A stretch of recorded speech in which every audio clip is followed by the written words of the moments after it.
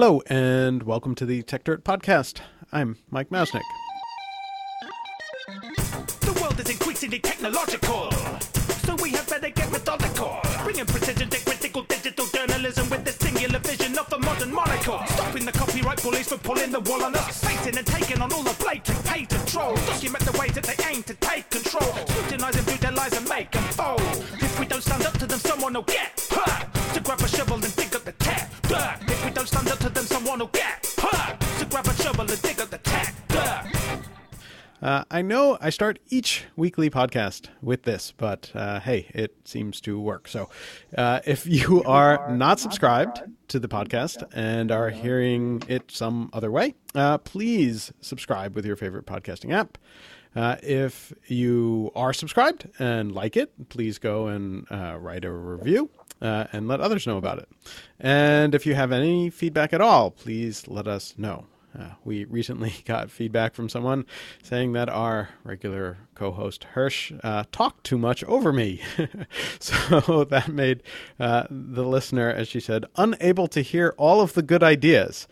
So we've been laughing about that all week since we got that message. We will try to make sure that we don't talk over our good ideas going forward. On today's show, that is, we for years on Tech Dirt, we've talked about issues related to internet platform responsibility and content regulation. And starting, I guess, about a year ago, there's been, greater and greater focus on this particular issue. We've obviously written about it a ton on Tech Dirt and have done a bunch of podcasts on it as well, including our recent one on what Facebook could possibly do, if anything, if it were true that the Russian government trolls really had influenced the last election. And it should be no surprise why there's been so much attention on this issue of late. We've sort of hit a perfect storm of people focused on things they dislike on the internet, leading to both politicians and the general public suddenly getting, well, I would say annoyed about some of what's online, though not always agreeing on what it is they're really upset about or what to do about it. With that have come more and more serious calls for platforms to take responsibility, is the way it's usually phrased, for the government to come in and regulate the platforms in some ways to sort of force them to take responsibility. Of course, as we've noticed for years, when people sort of first come to this issue, they jump to a few conclusions about what that will mean and what the impact will be without necessarily thinking through the actual consequences or possible alternative solutions to the problems that they see. And that's why I think it's important to listen to people who have actually been studying this stuff for many years and who have a better sense of why the easy answers often create more problems, and to discuss the real consequences of some of the solutions thrown around. Now, someone who has been studying these questions for many, many years, mainly in the copyright space, but beyond that as well, is the law professor Anne-Marie Bridey from the University of Idaho College of Law, and who is also an affiliate scholar at Stanford's Center for Internet and Society. She's one of the people that I frequently look to for clear, rational thinking whenever discussions on these topics come up, so I'm thrilled to have her on the podcast. Welcome, Anne-Marie. Thank you. It's great to be here. So let's start with a little bit of your background, which is, how did you first start working on these issues and researching them?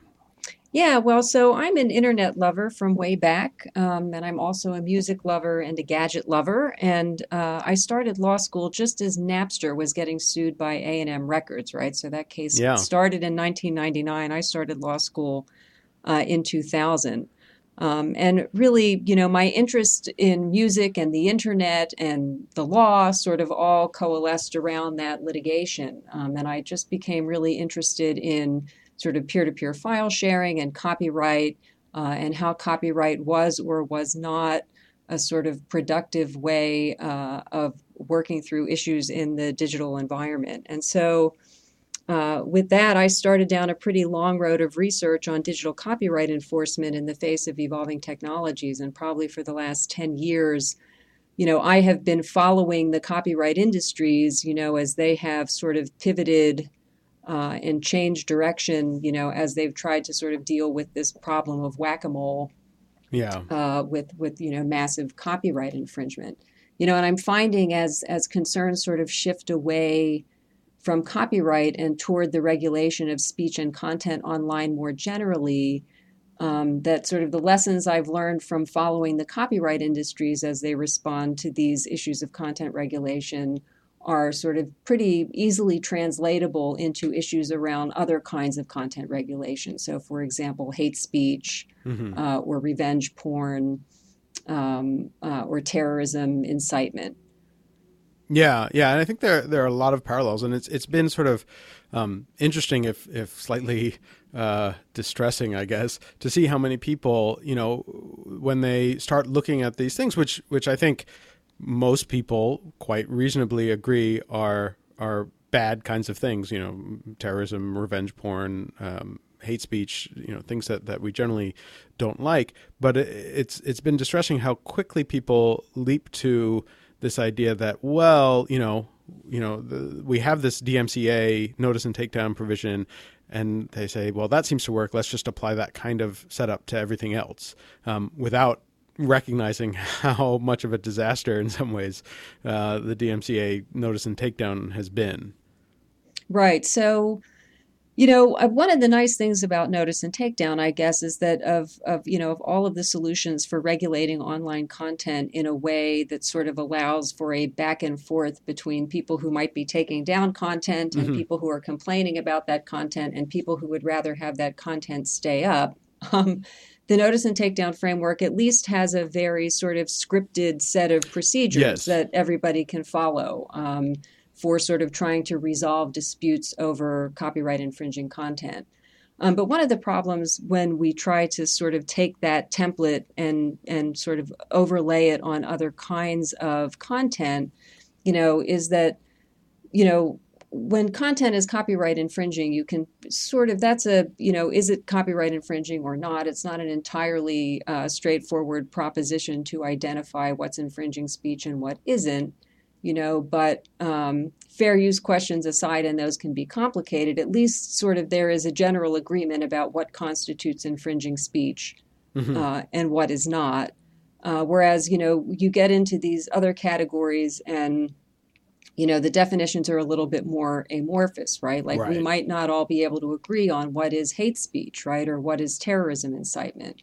Right. And so, and some of the other problems we've seen in the DMCA framework is that a lot of people use that system kind of in bad faith, right? Yes. Right. So they say, hey, they think it's like a universal legal mechanism for just getting stuff off the internet that they don't like. Right. And so, if you talk to lawyers and people who, do content regulation for a lot of these platforms, they'll tell you that a lot of the DMCA requests they see have either nothing to do with copyright infringement at all, or the notices are defective in various kinds of ways that make it difficult for the platforms to actually effectively respond to them.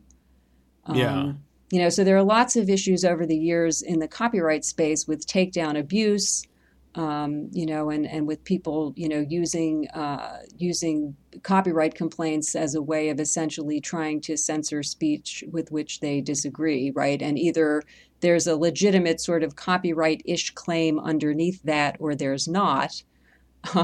But sometimes, people will just use that as an instrument for just sort of getting rid of speech that they don't like. Yeah. And I think, you made a really good point that, at least with the notice and takedown process, these are the safe harbors in DMCA 512, which are very clearly, well, for the most part laid out. There's been some litigation necessary to clarify some elements of it. Just a little litigation necessary.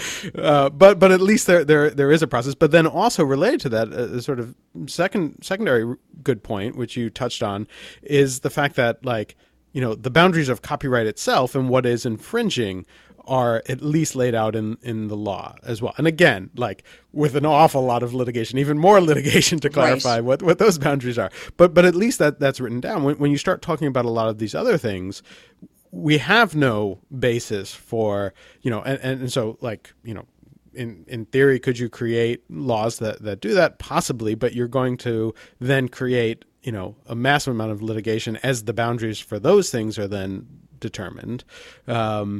And then, but most of the proposals, and certainly one that we've spoken about before, like SESTA, which would impact some of this, don't even have the kinds of clear process and boundaries on what platforms should do.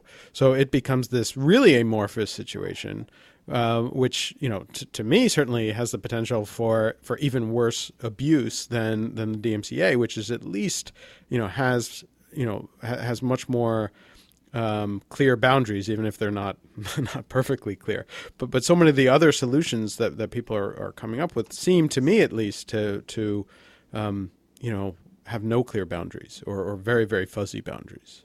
Right, I think that's right. I mean, if you look at, the sort of the idea behind SESTA is that we want platforms to, sort of take a more active role in preventing sex trafficking. And I think everybody can agree that sex trafficking is a terrible thing and that we, would like for there to be less of it in the world, right? Yes. But, the questions come up about, well, what is content that promotes sex trafficking, right? And then, at what point are providers sort of legitimately chargeable with knowledge that that kind of content is on their sites, and how do we expect them to deal with that content?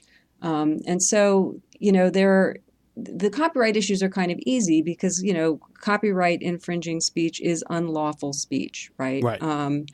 And I don't really know what the law is around sex trafficking in terms of speech that promotes sex trafficking, right? But obviously sex trafficking as conduct, right, is illegal and criminal. Yes. And so speech that is promoting criminal activity is also sort of problematic speech that we don't want appearing online. But then, as you point out, and I think, you did a recent blog post about this, right? I mean, when there are platforms like blogs that allow users to comment, you often get a lot of spam, and a lot of that spam is often sort of has sort of sexually explicit content in it. Right? Or is trying to sort of hijack your users and your readers and redirect them to some site, where they can, I don't know, have access to, advertisements for sexual encounters or whatever. Right. Right. And at what point is it reasonable to ask you as the person who maintains that blog to be sort of responsible for all of the spam and for all of the content that your users are going to post, right? And then, you take the comments on your blog, and I don't know how many you get, maybe a couple of thousand a week. Yeah, we get about 2,000 a day if you count the spam, which is a significant portion of that. All right, so that's like thousands a week, right? Yeah. And then if you multiply that, for larger sites, like Facebook and Google, you're talking about, millions of posts a day. Yes. And so when you're dealing with things at that kind of a scale, it's very hard to know how to make appropriate judgments about what content to block, right? And in those kinds of situations where there's legal liability associated with the presence of content on platforms, the platform's natural response is going to be to overblock.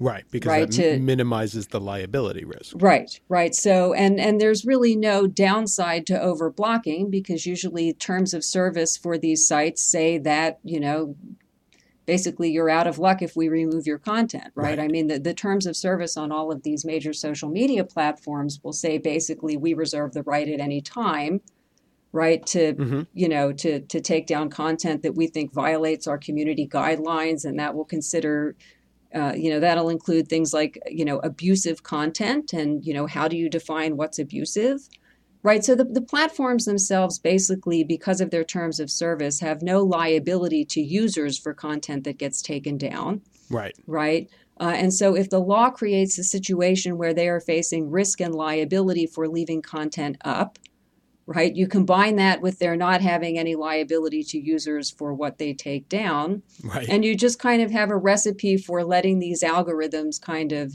run amok. taking stuff down. And we all know that for as much as, people think that AI is going to take over the world pretty soon, that actually the state of this technology is really, not as advanced as we would have it be for natural language processing. Right. So these algorithms, don't very well understand the context in which statements are uttered. Right. And that lack of ability to understand context is really kind of fatal when you're trying to do responsible content regulation. Yeah, and we've certainly seen, and we've written about a bunch of these stories where oftentimes you're seeing cases of content being blocked or people being suspended for, say, reporting about abuse and harassment that they faced. And so, somebody, was harassed or abused somehow, and they would write about it on Facebook. And because Facebook, the AI or some person very quickly sort of skimming over the text sees these sort of keywords and freaks out, and they suspend those accounts. And that's like the exact opposite, obviously, of what you want. You want the people who are the victims of harassment to be able to speak out and to have them being the ones who are shut down. And this is not like a one-off thing. This is, over and over again. I think last month I had written a post about it where I pulled together 3 examples that I had just come across randomly in the previous week, and if I'm just, sort of randomly coming across them that quickly, that it's happening many times every day, basically. Right. I mean, these are folks who are just sort of quoting back objectionable content, right, as a way of flagging the fact that they have been subject to this kind of abusive treatment online, right? And they're quoting it as a way of trying to criticize and expose it, right? And yet at the same time, the algorithms can't tell the difference between that and the initial appearance of that speech, right, which was for harassing or attacking purposes, right? And so it's just a kind of lack of refinement or subtlety, in these takedown mechanisms is really causing a lot of trouble. And I mean, the fact of the matter is, given the scale at which these sites operate, it's just, I think, literally operationally impossible to have people review this stuff. Yeah. And so I don't know. I mean, we've really reached a point, at which I look at all of this and I think, we want these sites to moderate content, right? But given the scale at which they operate and sort of the available human resources and the current state of machine learning technology, it kind of can't be done. Yeah. Right. And so some people are proposing, I think the most recent proposals I saw, and Senator Franken I think mentioned this in a hearing in the course of the last week, was that we should be subjecting these platforms to net neutrality principles, right? The same kinds of principles that we use for broadband providers and the kinds of providers who basically are the pipes of the internet, right? And they're basically treated kind of as sort of for limited purposes as common carriers, which means you just carry the speech you get. You don't get to pick and choose what people are sort of, pushing through your pipes, right? And the problem with this net neutrality proposal for edge providers like Facebook and Twitter, is that it's kind of, that these platforms are being subject to conflicting demands, right? Yeah. So on the one hand, you have, okay, we're going to take a net neutrality approach, and that's going to ensure that all of the lawful content that is uploaded to these sites is going to stay on the sites, right? But at the same time, these sites are being criticized for hate speech and revenge porn. And, well, the revenge porn's not lawful content in lots of ways, but, for hate speech and abusive speech and all of that stuff. Yeah. Right. So it's like we want you to carry all of the speech that's legal, but we don't want you to carry the speech that's harassing or abusive or hate speech. It's like, well, that harassing and abusive hate speech is actually lawful speech. Right. Right. And then it's like, well, we want to stop Russian meddling in the elections. Right. But at the same time, net neutrality principles would say that whoever's giving you content, you have to post. You don't get to pick and choose between the speech that's there, and you don't get to pick and choose between speakers. Right. Right. Yeah.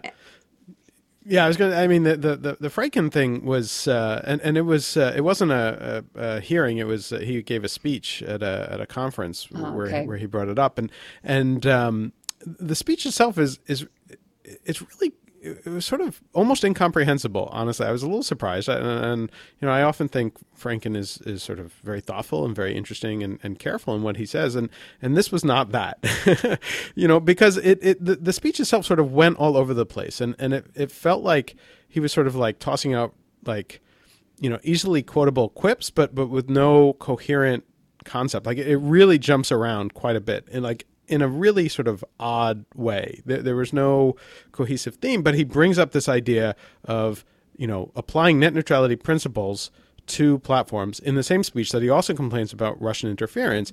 And you almost, it's not clear, but you almost get the feeling that he seems to think that like a net neutrality principle would somehow stop the Russian interference when actually it would do the exact opposite. Exactly. And so it feels like it is a very, very confusing speech, and I'm not quite sure how it came to be, or what exactly was the thinking behind it.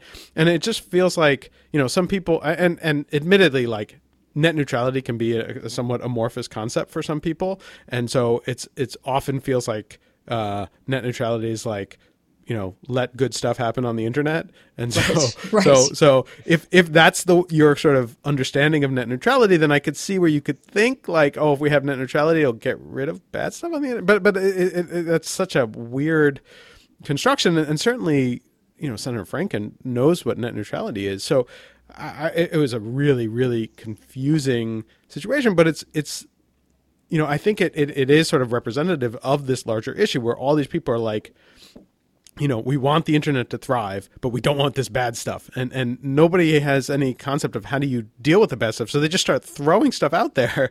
And sometimes you get these, things like, well, net neutrality for the platforms, which makes no sense. Right. No, I mean, it's like sort of, there's this injunction to fix it. Right. It's right. like you platforms, you are phenomenally wealthy, which is true. You are phenomenally powerful, which is true. You have incredibly outsized influence. Right. On everything that happens in the culture. And that is also totally true. So there's this notion, it's like, well, with great power and wealth comes great responsibility, right? Right. Right. But it's like, we just want you to fix it, right? And right. And as policymakers, we'd rather you just did it on your own, so we don't have to actually slog through what a law would look like that right. would require you to fix what is essentially just an incredible morass. And what I think is important to note here too, and which often almost totally gets overlooked in these discussions, is that CDA 230, the Section 230 of the Communications Decency Act, which is the law that many people are attacking to try and force these platforms into taking responsibility, as they say, actually is sort of well positioned as is to encourage that kind of thing, because it has the sort of Good Samaritan clauses that says if you, in good faith moderate your platform, that doesn't add any liability. And that's why, these platforms, the big ones, certainly Facebook and Google, already heavily moderate those platforms, and often, as we've discussed, not always doing a very good job of it. But they can do that without liability because of the protections of CDA 230, and some of these changes, in the belief that it'll cause the platforms to act better, will actually take away the incentives for them to do the kind of moderation that they're already doing. Yeah, the incentive issues around Section 230 are kind of interesting ones, right? Yeah. So if you go all the way back to 1996, right, when the internet was in its infancy, and I think the idea behind 230 was same as the idea behind 512 of the DMCA, which is right. We really want the internet to grow and thrive. We want it to be a place for, commerce and goods and services. We want it to be a marketplace of ideas. Right. And so in order to do that, we are going to insulate all of these different kinds of intermediaries from the kinds of legal liability that would really prevent them from being able to grow and thrive.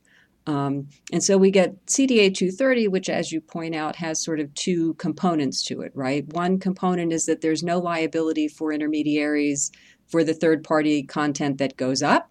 Right. And the other side of it was that there would be no liability for these intermediaries for third-party content that comes down. Right. right? And so the idea was, I think, back in 1996, that we wanted to get sort of diverse kinds of speech cultures at the edges of the internet, right? And we would do that by allowing different platforms to have sort of different kinds of community standards for what was appropriate and acceptable speech, for their platforms. And at the time, I remember in like the early 1990s, right, there was all this concern about speech on the internet that was harmful to minors.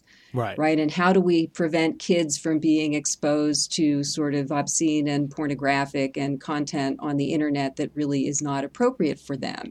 Right. And so one of the ideas behind CDA 230 was, we want to encourage sites to sort of, to moderate content in a way that would make it, family friendly, or, that not every site would be a site at which you might expect to find explicit, right, or controversial content of yes. some kind or another. But I think in some ways what happened there, was the kind of libertarian ethos of the internet generally said, well, we want to just have all of the speech that there is, right? And so there was this notion that we should really have speech norms for the internet that look a lot like the First Amendment, which is very, speech permissive, mm-hmm. right? And so I think that for 20 years, we got sort of all of these platforms that were scaling sort of rapidly, and that were being allowed to scale because of the immunities provided by 230. Right. But rather than really carefully developing all of these norms around content and community guidelines, they sort of had all of these community guidelines, but enforced them in really kind of sporadic ways. Right. And not really subject to sort of rigorous or transparent or consistently applied standards. Right. And I think like over time, as the content on the internet started to get more and more toxic on some of these platforms, and the speech norms and the culture started to shift, I think there was a sense that maybe platforms weren't doing enough, right? But the problem is, in the interim, they've scaled to become so huge, right? So they were sort of accepting everything, not really sort of keeping pace in terms of the development of their own practices for enforcing community guidelines, right? So now I just feel like we're in this strange place where they've reserved in their terms of service the right to do all kinds of content regulation and moderation to keep, sort of bad content off the sites, right? But they've never gotten in place operationally the kinds of internal systems that you would need to enforce those policies in a kind of consistent, transparent way that allows due process for users who disagree with removal decisions, right? All of that stuff is like baked into the DMCA notice and takedown process, right? But we don't have it for all of these other kinds of content removals. Yeah. And so often you get platforms now, Twitter's a great example, just removing content in this incredibly reactionary way, right? So some post that's really objectionable will go viral, right? And immediately Twitter will respond by suspending the account, right? And then like immediately on Twitter, everybody will be like, God, they just arbitrarily suspended this account. Right. Right. And there's no, and if you're watching this kind of unfold in your Twitter feed, you're like, you can't even tell what's going on because, the account's suspended. You can't any longer see the tweet unless somebody screenshotted it. And, the person whose account that is sometimes doesn't really even get an explanation for why the account's been suspended. It's just like, you violated our terms of service. We're suspending your account. It's like, well, there are lots of different ways you can violate terms of service, and which way which way was I guilty of? And right. So it's just this sense that there are these kinds of the enforcement's really arbitrary, right? And I think that users and people are right to be sort of a little outraged about that, and short of telling the platforms to fix it, I think we can at least say, that you guys need to do better at sort of explaining what kinds of speech are not welcome on your platform. Yeah. Right. And when you remove speech for being not welcome on your platform, you need to tell people why you removed it and what kind of speech it was. And you need to give them a shot at saying, I think you were wrong to take that down. I think you should put it back. And, so to the extent that Section 512 provides at least a framework for having that conversation unfold, right? Yeah. In a systematic way, like that's a good thing.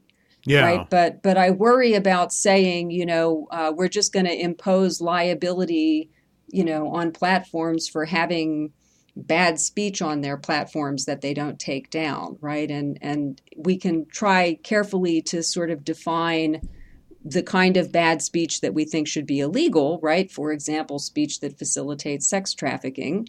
Mm-hmm. Right. But then you get into the difficult kinds of line drawing that you and I were talking about a little bit earlier, right? What does it mean to facilitate sex trafficking on your site? Does it mean that you don't get that speech down within 12 hours? Does it mean that you leave it up for 2 days? Right. So we're at a really hard moment. I mean, I love the internet, right? Yeah. And I'm like an internet law scholar because in the early days, I thought the internet was just the most wonderful, revolutionary thing in the best possible way, and now I am among the people who see the kind of harm that can be done, right? And Sure. I think that especially, the idea that, people were being manipulated through posts on Facebook and that their sort of electoral behaviors were being somehow steered and manipulated in ways that were not disclosed. I think that has really been what has touched a nerve. Yeah. Right. Is the idea that this content is being sort of managed by platforms in ways, that are kind of allowing unfair, sort of immoral manipulation of people's behaviors. So that's a hard nut to crack, Yeah. But I think actually in there you raised something that I've been thinking about a lot lately, and I've been meaning to write about this, and I haven't yet. And it's something that I think gets left out of most of these discussions, which is the due process element to it, right? And I think actually, with Twitter's most recent announcement about sort of how they're going to adjust some of their moderation, they're actually saying that now if somebody gets suspended, they're actually going to explain specifically why and what, or at least point to which rule they're accused of breaking. But that, so that gives you at least a little bit more information than what they were currently doing, which was just this black box. Right. But I do wonder more about the sort of whole due process. And I've had this conversation with a few platforms and one in particular that said that basically they have, when they're making a decision about, suspending an account or not, they actually try and set it up like an internal trial, and they'll actually appoint someone to sort of represent the user, and then, somebody else will sort of represent the, the platform and the decision of, and they'll sort of argue it out as a, informal internal trial. But, part of my question is like, well, should that information be public? Should that, should there be sort of a court system for these kinds of things, some sort of, judicial system to handle this where a person can appeal on their own behalf and, whether or not you need advocates for it? I mean, you could make something that's much more complex and creates all sorts of other problems. Our judicial system is certainly not wonderful at times either.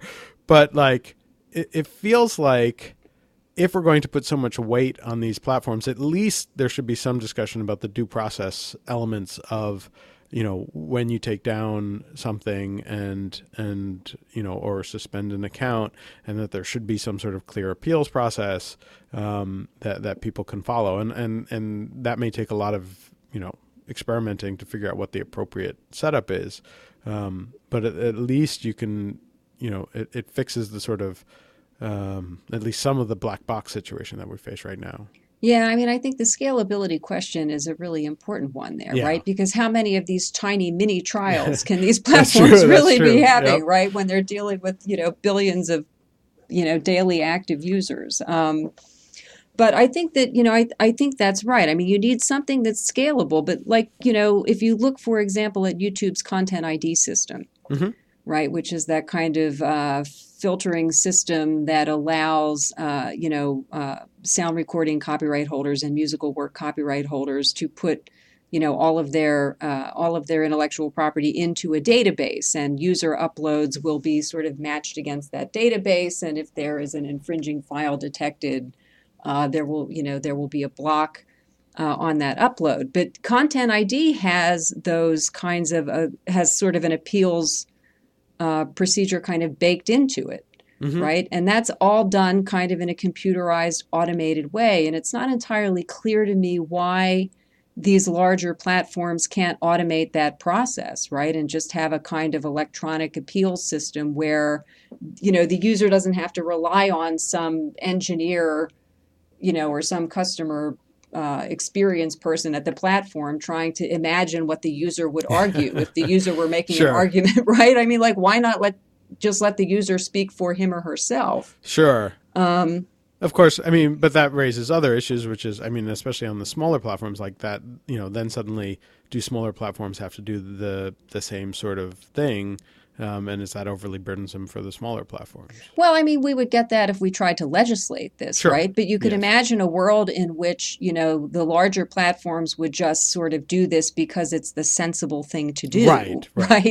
I mean, right. I think once you get into legislating this, you have problems with the fact that, we think the real wrongdoers and problem causers here are sort of these super giant platforms. But then, all over the internet, we have all of these smaller platforms that do not have the resources of a Facebook or a Google, right? And who can't afford to sort of operationalize these incredibly elaborate systems in order to earn some safe harbor from liability.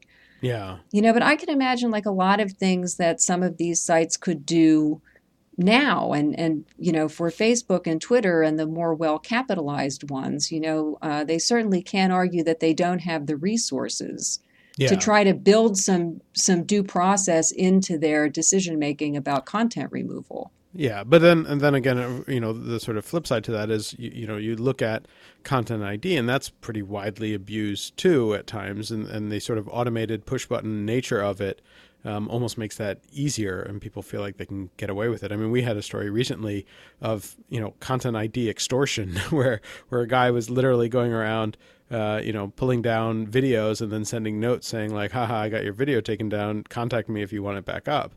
Well, you can argue that whoever gets the video taken down can then go through the process, but that process doesn't always work so well either when it's automated, and you can't explain like someone's trying to extort me. It's. But these are so one difference I see here, right, is that the DMCA process is driven by sort of like other third parties making complaints about third party content. Right. But a lot of the removal decisions that we're seeing now are decisions that are happening sort of internally to the platforms. True, right? Yeah. Not necessarily initiated by some third party complaint about something. Right. Right. And I think when the platform is making a decision that content should come down, right, because somebody has flagged it in the community or something like that, you might expect that there would be a ready explanation. Right. Yeah, but that line could get fuzzy too. I mean, if you're talking about somebody in the community flagging it, how different is that from a third party complaining about, this is infringing on my Well, one of the things that they do is they have, some of these platforms have developed systems of trusted flaggers. That's right, true. where they have certain notifiers who are given a kind of special status because they have proved in advance to the platform that they can be trusted and don't behave abusively. Right. And so I think on some of these platforms, some organizations, have been actually given some latitude. And I don't know that they've been given access to the back end of the systems or anything quite that dramatic. Right. But they are kind of given a sort of special status so that if they're making complaints about content, those complaints are sort of regarded a little bit differently in terms of their reliability than complaints that are just coming in at random from other users. And so that's one way to try to tackle it. I mean, I don't think we're ever going to get nice, bright lines here, right? And I don't think we're ever going to get a system that can operate at the kind of scale these platforms are operating, without some, latitude in the system for abuse, right? And so I think that it just becomes about trying to be as transparent as possible, as systematic as possible, as consistent as possible in these decisions. Because a lot of it has to do, too, with sort of trust that the platforms are applying their own rules evenly, right? Yep. That they're not, that the platforms are not sort of, imposing some kind of political agenda that they have, Right. on users. And so, I think that, like I said, like these platforms all have these community standards kind of in place, right? Buried in their terms of service. It's just now it's become incumbent upon them, I think, to develop operationally a system of enforcement for enforcing those standards that, that allows people to have a voice when they think that they have had their content removed unfairly.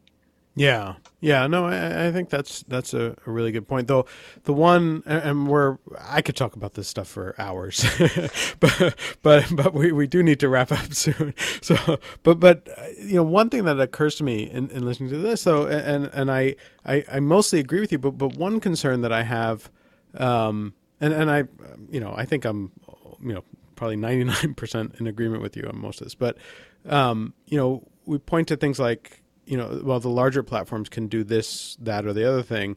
But, one thing that we saw, YouTube created Content ID, and for all its problems, it's also, pretty impressive, actually. But once it created that, then suddenly you had people claiming, well, now everyone should basically do that. And in fact, there's a push, especially in Europe right now, to effectively require any site to put in place a Content ID like system for copyright infringement.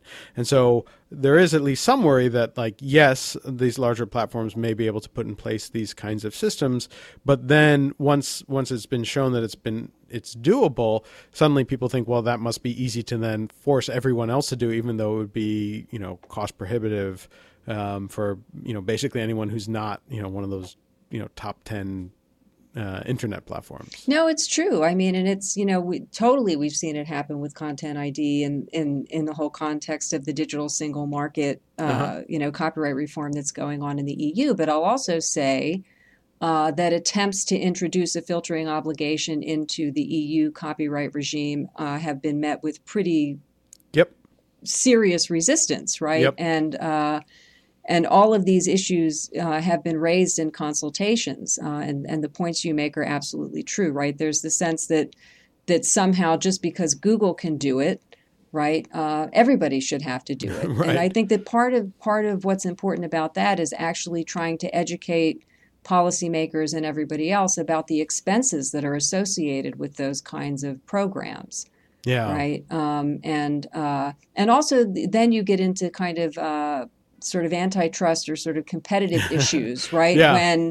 When the only major providers of filtering services are, YouTube and Audible Magic, right? Which is the other sort of big player that operates in this space. And then suddenly you have legislators saying, we think you have to get Audible Magic, right? And I think we've always agreed as a matter of technology policy that it's not a good idea for policymakers to pick winners and losers, right, in terms of applicable technologies. And so the point you make is a good one, but I also think that there just has to be an effort to say, no, in fact, it's not true that just because Google can do this, everybody else should have to, right? And these are the reasons why.